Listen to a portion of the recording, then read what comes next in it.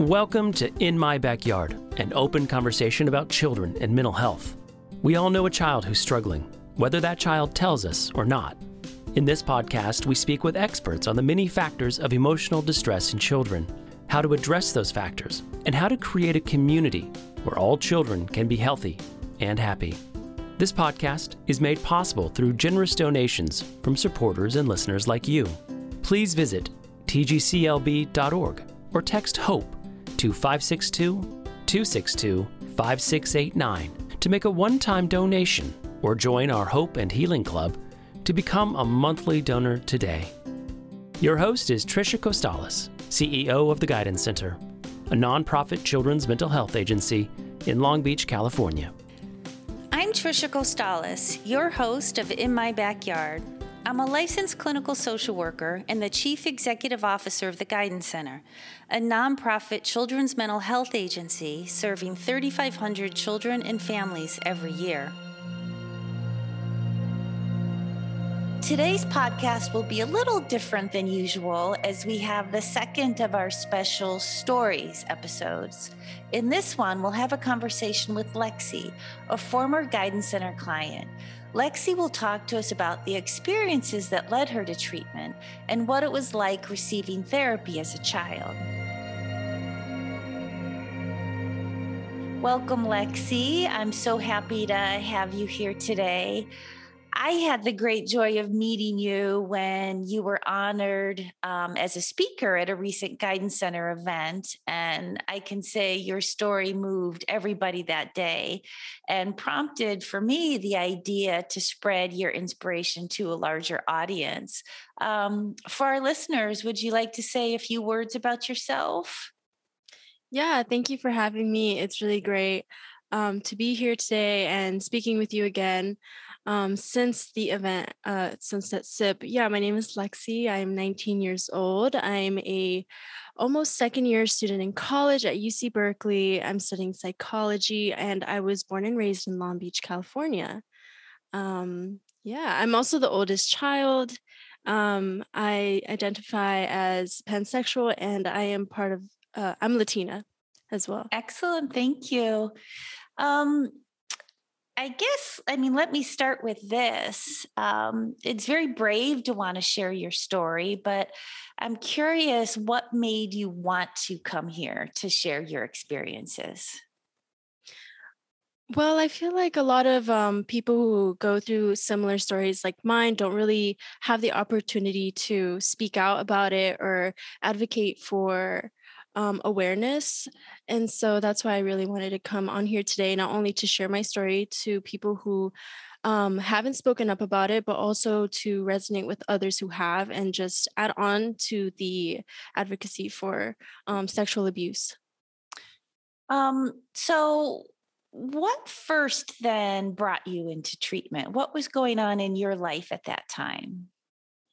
Yeah, so since I was a little kid, I was hard of hearing and I had a hearing aid and on one ear only, but I was very self-conscious about it. I was teased a lot as a kid for having it because it was obviously visible and a lot of kids, would be like, oh, what is that? And would pick on me for it and touch it and things like that. And so I struggled a lot with self-confidence and just feeling okay in my own skin because of that. Whether I know there's nothing wrong with being hard of hearing, obviously, but because of all the teasing, I felt like I didn't fit in or I was different. And so I really wanted to work on that. And also my social skills were really affected.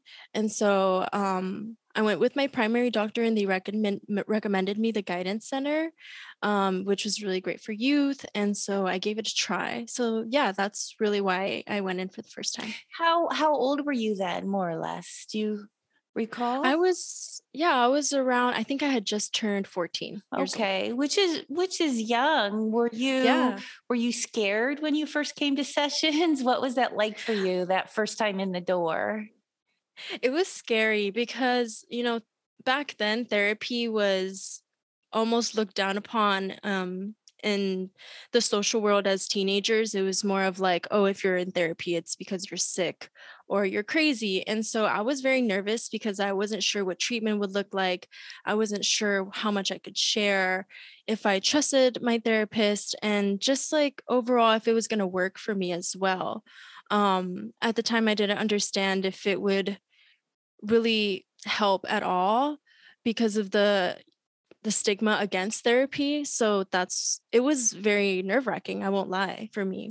So then once you got past that, what was the treatment experience like for you? Like, how did it help? Did it help? Could you just talk a little bit about what that felt like? Yeah, so we firstly addressed a lot of anxiety and social anxiety issues that I had. It was really fun because my therapist, her name was Andrea, who is a former therapist at the Guidance Center. She was really great. She helped me with social cues and overall being able to speak and presenting myself in front of people. We would practice together at libraries during our sessions. We would go to libraries and cafes, and she would let me practice how to order even a coffee, is little things like that. It was really fun. And we would also do activities like coloring and just like being able to have an outlet for my anxiety as well. Over time, we addressed things regarding my confidence, and I opened up about why I was so self conscious about my hearing aid. And we also worked on that. It was really great. I talked a lot and just got a lot off of my chest, and it felt really good to, have someone to listen to me as well. Um, yeah, and that's basically what we worked on. A lot of like anxiety and grounding techniques and activities were the most helpful for me. I'm more of like a hands-on learner, so that was like really great. I have to say, like listening to you now, and we've had a handful of conversations, and I saw you give a speech in front of 200 plus strangers. It's really hard for me to imagine you having a hard time with public speaking or social interaction Yeah. because you were so poised. Anytime I've ever met you, you have been so poised. So what a shift from where you were to where you are now in that regard, huh? Yeah, exactly. And I think it has served me a lot in school as well, and presenting projects, or even like, for example, opportunities where I am able to give a speech. I would have never been able to do that before, before I got to the Guidance Center, which is crazy to me now. But Yeah, like look at you now, right? And then at some point, some years later, you decided to return to the Guidance Center for treatment a second time. Do you feel comfortable telling us what happened and how that came about? yeah, so after I finished my first treatment, it was about a year long with Andrea. We worked on what I had addressed before, anxiety and self confidence. I felt good. And so we stopped treatment. I had a great experience with her. It was really fun. But when I turned around 15 years old, I was sexually assaulted multiple times. And so I felt a little silly going back right away after I just finished treatment. Also, I was going through a lot at the time with my parents and their divorce, and they're separating, as well as school and anxiety. And just, it felt like everything that I had worked for kind of just reset. And it was really hard to speak up about it because it felt like kind of pointless to do it again. And I just felt really hopeless at the time. And it was really hard because, I had done so much, I made so much progress, and then I reached such a low point in my life that it felt kind of futile to just, try up again. And so for years I suppressed what had happened to me, and I didn't speak to anybody about it. I never even said it out loud for a very, very long time. And it only got worse from there because my anxiety just worsened again.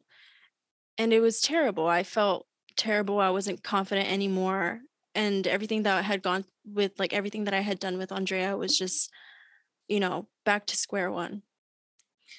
And so I I felt really low, and my parents started noticing, and they advised me that maybe I should do therapy again because my anxiety was just at 1,000%. It was just extremely high.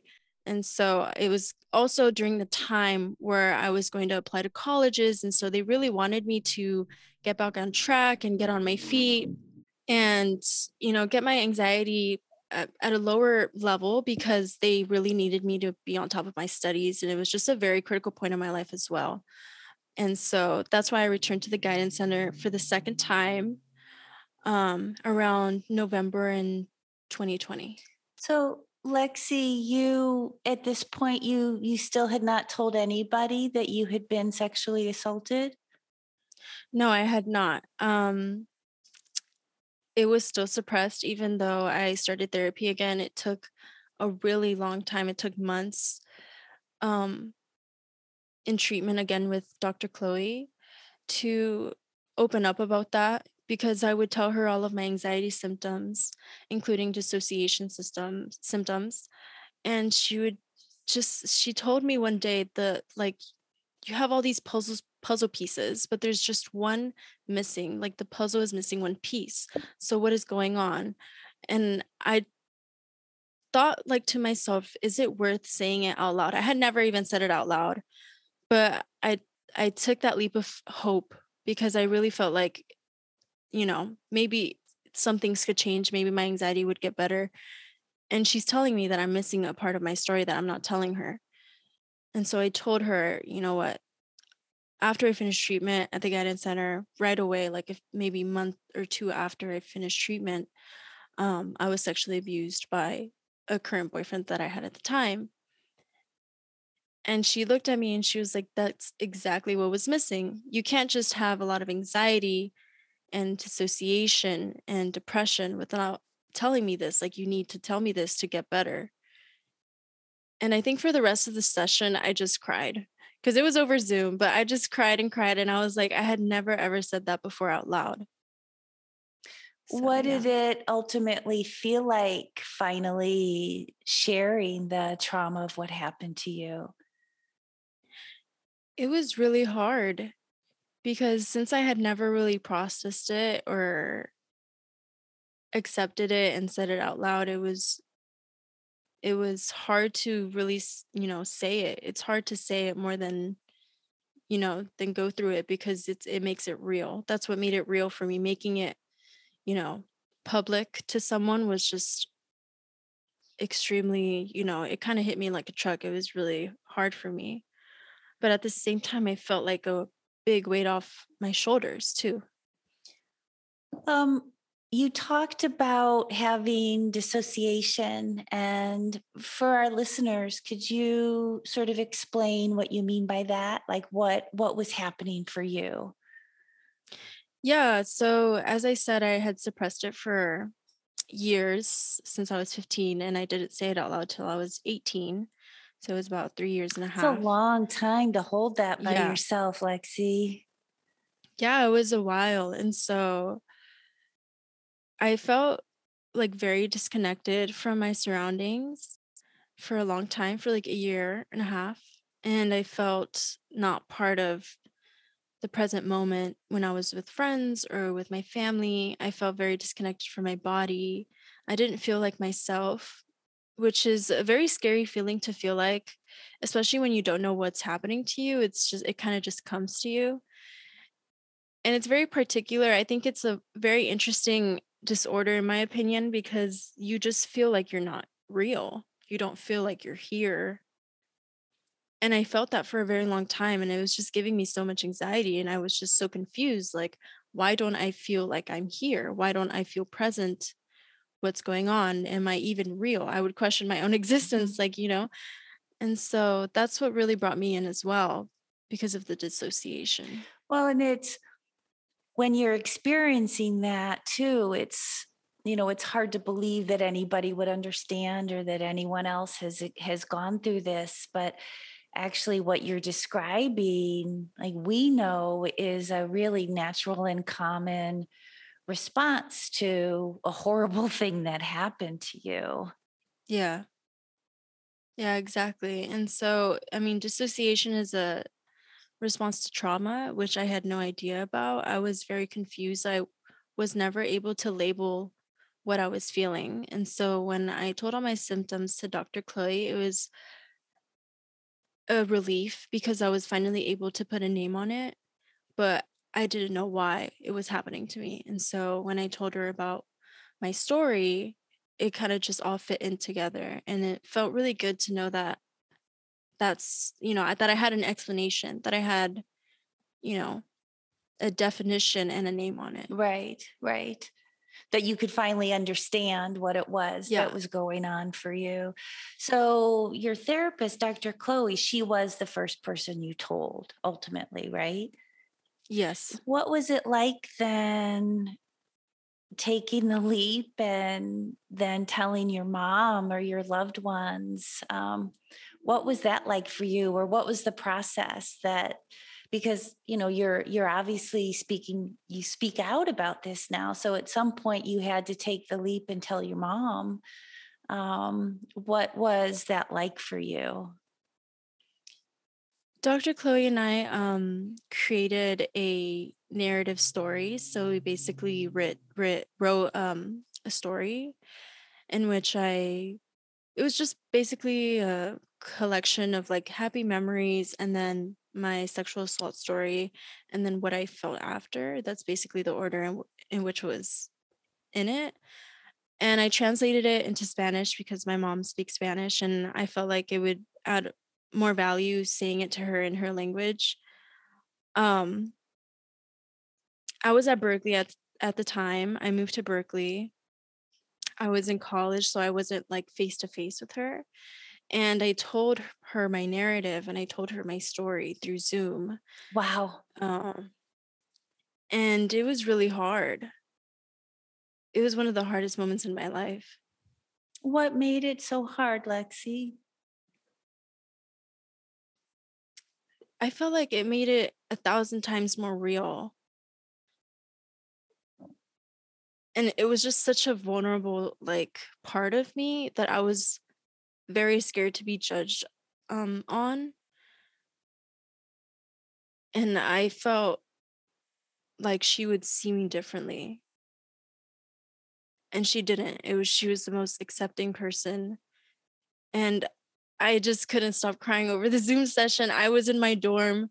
It was around 7 p.m. and I was just crying and I just felt so loved and accepted and heard and seen, which I didn't feel like that for years. And so it was really great, but at the same time it was so hard. I mean, I can only imagine, and to do it when you're physically apart as well adds a whole nother layer to that. So her response was supportive, it sounds like. Yeah, she was. And she was very encouraging. She would tell me, "It's okay, mama, like you can say it. Like you can tell me anything. It's fine. You know, I'm here for you. I won't judge you for anything. It's your story. It's not mine. It's not mine to say anything about. It's yours. And you own it and you can tell me." And so I did, and it was really great. Afterwards, I was just more scared of her reaction, I'm not gonna lie. But she made me feel very secure. So afterwards, how did you feel differently afterwards? I felt very, yeah, just supported overall and just really comfortable and really loved. Oh, that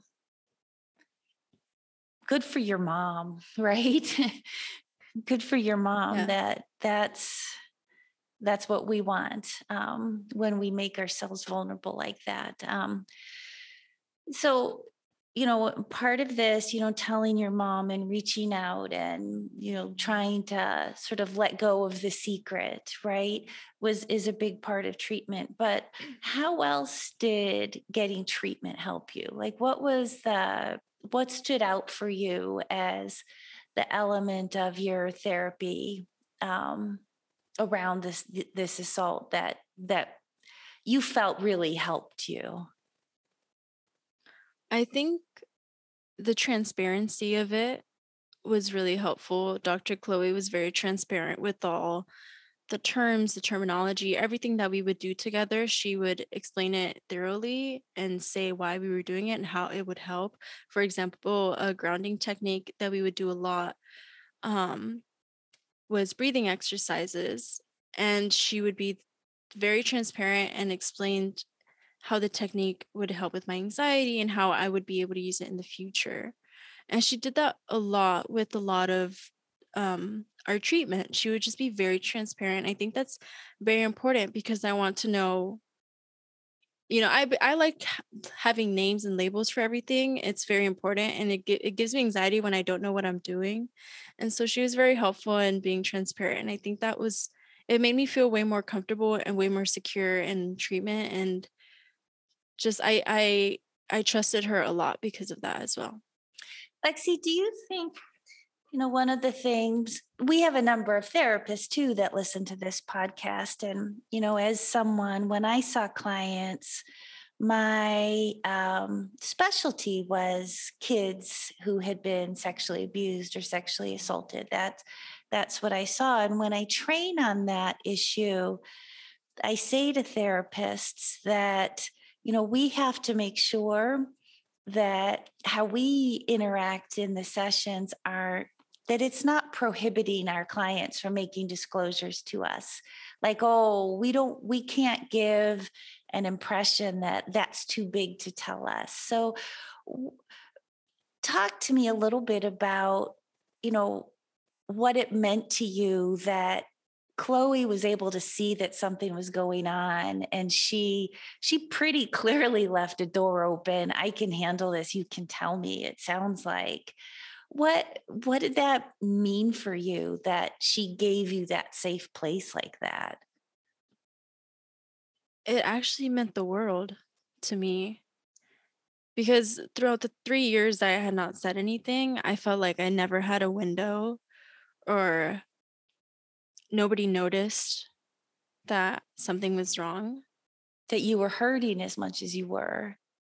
Exactly. And so when she noticed, it just felt like it's what I was missing for so long. And I just needed like one person to notice. I honestly was always looking for a window to let it out, and nobody had ever noticed. Nobody said, "Hey, did something happen?" or "Are you okay? You don't look good anymore." And so when Dr. Chloe told me, like, there's something wrong, there's something you're not telling me, it's what I had, like, I wanted to hear that. It's what I most yearned for. And so it felt almost liberating and so welcoming to hear that. How are you doing now with your anxiety? No, I think I'm better. I mean, it's mental health is a journey, and it's a process, like I feel like, I mean, I'm currently looking for therapy because I'm an adult now still, but so I can't return to the guidance center, but I think it's better. It's a journey for me. I've always struggled with it. So, but I think it's definitely improved. What tools do you use, like, to help you cope when you do feel anxious? Oh, I do a lot of grounding techniques that I learned with Dr. Chloe, like breathing or visualization. I also like to take my mind off of things. I like reading. I've always loved reading. I read just outside on my porch sometimes. Journaling is also one of the biggest things that has helped me as well throughout my entire life. I've always journaled. And so those are some of the things that I do to help. What would you say to any listeners out there, boys or girls, who have had experiences like yours, experiences of sexual assault or abuse that they're afraid to tell? What would you say to them? I would just say that I feel them. I feel their pain. I feel the fear and the hurt and the loneliness. it gets dark, it gets real. And I get that. I can't imagine how lonely those 3 years must have been. That this huge and horrible thing happened to you, and truly nobody knew for that long. I can't imagine how lonely that must have been. Yeah. And it was very lonely. It was very dark. But, looking back and reflecting now, I realized that I had a lot of people around me who loved me, who would have been able to help me the second that it happened. And I didn't know that. I was just scared and I felt almost embarrassed, ashamed. But there was nothing embarrassing, there was nothing shameful, there's nothing to be scared of because it wasn't nobody's fault except the person who did it to me. That's exactly right. It wasn't my fault. It's not our fault. The people who have been abused, it's never our fault. So I guess also what I would say is just, you hear this all the time that you're not alone, but it's true. You're not alone. And there's nothing embarrassing, there's nothing shameful in getting help. So you would encourage people to try to tell? Yeah, to speak up or just find somebody or just, try. I think like what I didn't do back then was I didn't try. And there's nothing wrong with trying. What made you want to share your story today? You shared so beautifully and eloquently at our event at Sunset Sip, and I know you were eager to do this podcast. I kept checking to make sure you were okay, and you're like, "Oh, I want to do this." So, what made you want to? It seems like such a journey you've been on from sort of where you were to where you are now. And I know you still struggle with anxiety, but I mean, you just come across as so poised and confident, and so and to publicly share your story this way, what was your motivation for that? My motivation for that would be my younger self. Seeing her after she was sexually assaulted, that is my motivation. And I think that should be motivation for all people who have been assaulted or abused. Your younger self is your number one supporter. I mean, you've been with yourself since forever, and that's quite obvious, but that's how I see it.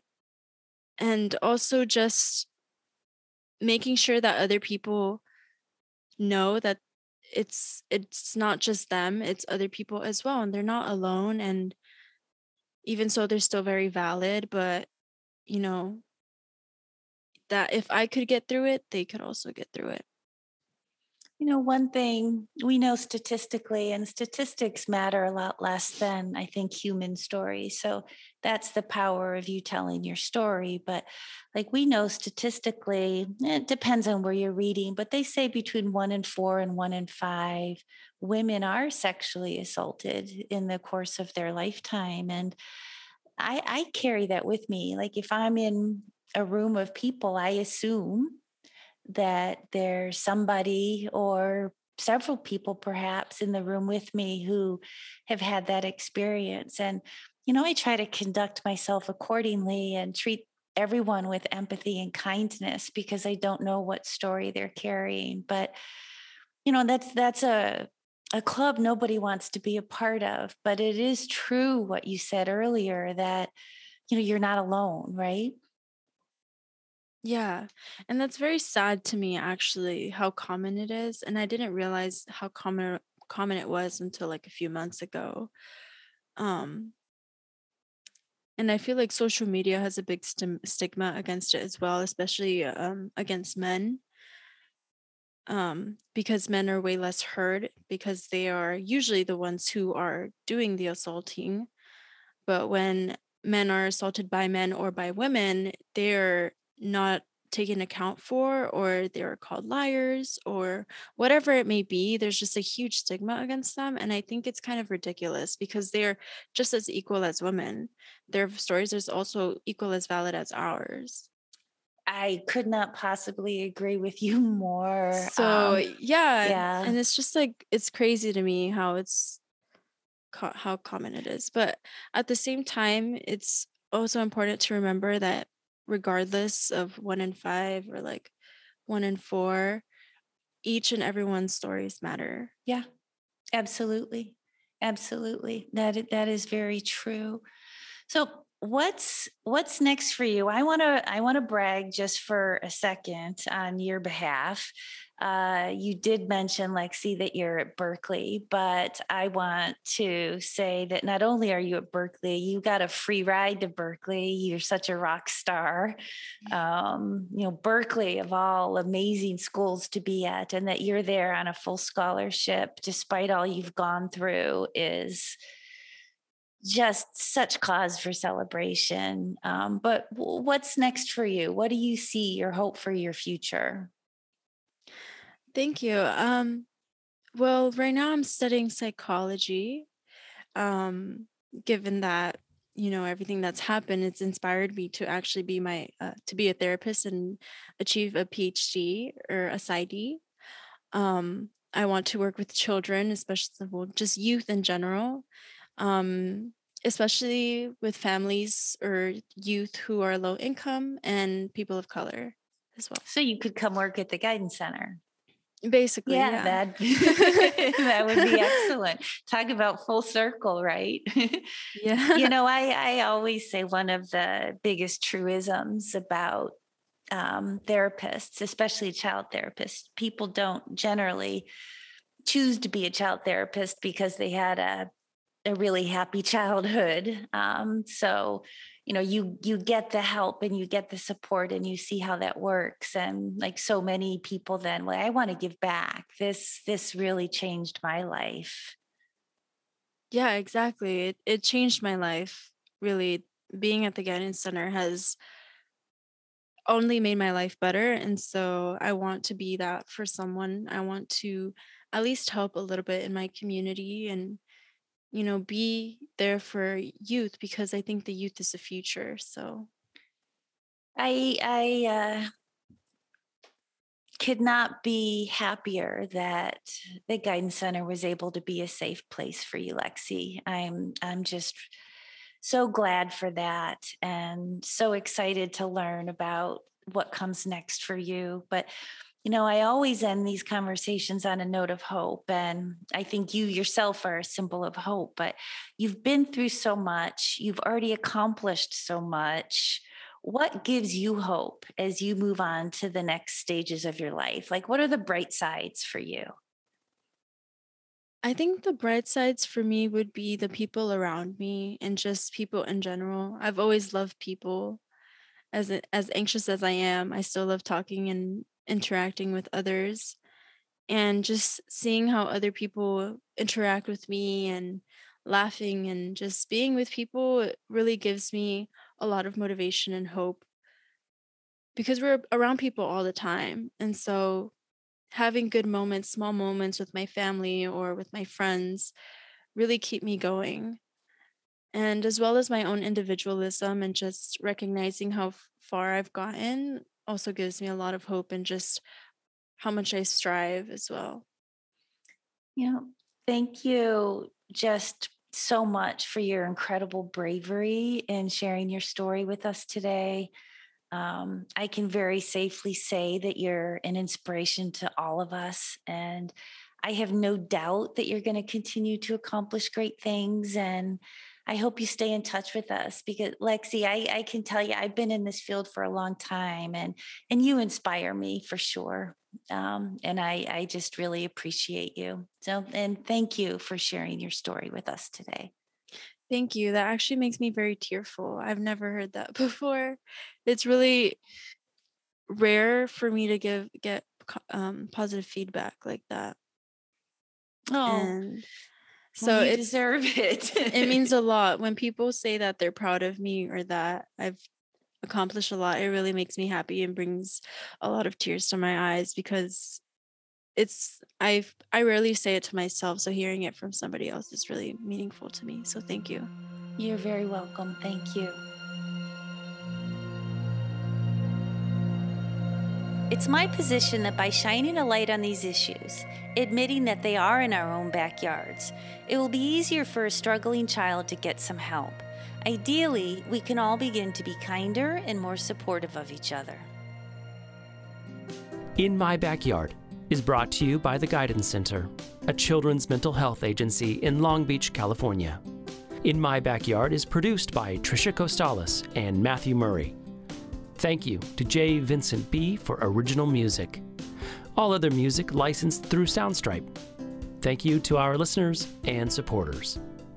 Please visit tgclb.org or text HOPE to 562-262-5689 to make a one-time donation or join our Hope and Healing Club to become a monthly donor today. Subscribe to In My Backyard on Apple Podcasts, Spotify, or wherever you listen to podcasts.